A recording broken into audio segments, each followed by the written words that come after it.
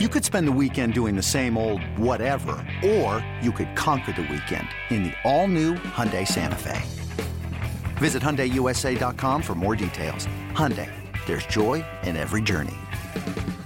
Diamondbacks taking on the Braves. The home debut of J.D. Martinez. One guy thrilled to have him in the lineup, Zach Greinke. But Greinke, he can swing it too. Line fair. Inside the bag at third. That will get the game's first run in. Descalso will score. Mathis to third. He'll run into a stop sign there. And standing at second with a rocket double is Zach Greinke. It's 1-0 Diamondbacks. The 0-1. Rope to left over a leaping Freeman base hit. That one will make the corner. It scores Mathis. It scores Greinke. Pollock to second. And the Diamondbacks lead it 3-0. Hit in the air and hit well to right over the head of Markakis, going back to the track. Leaps in the air. It's beyond his reach, up against the fence. Pollock is in to score. Heading to third is Lamb. He'll hold there on the double to right for Goldschmidt. And it's 5-2. Lamb at third, Goldschmidt at second. And this one is killed. Center field, deep. Back toward the wall. That ball is gone. J.D. Martinez. Prodigious blast. 3-run home run. And the Diamondbacks have broken it wide open here at Chase Field. It's 8-2. Spinner, strike three call, came back over the inside corner, freezing Flowers. And a 3-2 pitch is swung out and missed. Strikeout number 6 ends the Braves 7.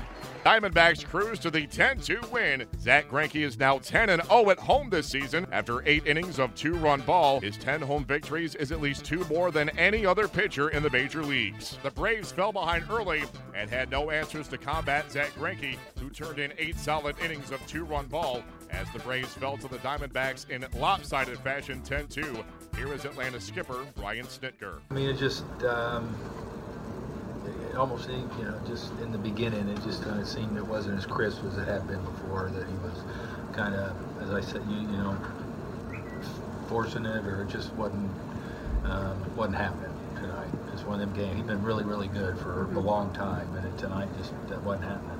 You saw the depth of that lineup, especially against the relievers with Pollock and J.D. Martinez.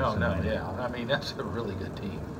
It's just when we played them the last time. It's just the athleticism and the young guys, and it's a good, it's nice to see why they're where they're at and how they're doing what they're doing, because they're a good ball club. It was nice to see Sean Rodriguez really laying the one. Yeah, that was nice. Yeah, got it down 4-2 right there too. I mean, we're right there in that game, and then we had a late kind of the 4-run 7th, whatever, kind of took the wind out of ourselves a little bit, or 6th, or whatever it was. But, that cut the lead and put us right kind of there.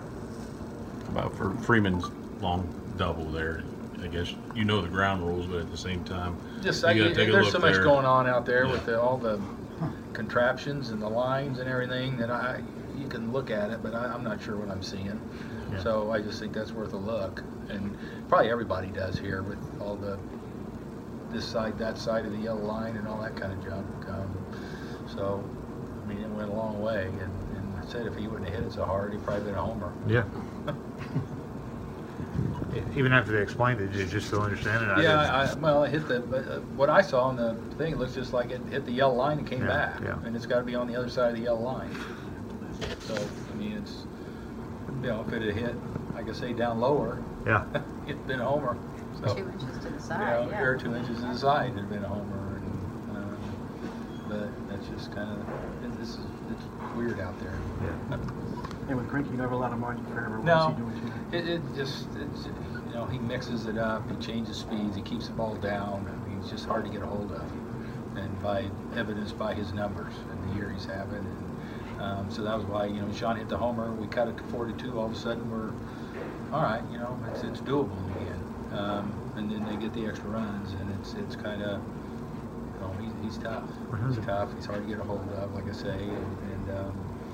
But like their chances at 4-2, right there, big pinch hit homer, and because you never know. I mean, the game's different. You keep it close. We just weren't able to do that. For him to be 11-0 with the ERA at this ballpark. Yeah, I mean, it's a hitter's park. It's a hitter's park, right? But the guy's, he's been good for a long time.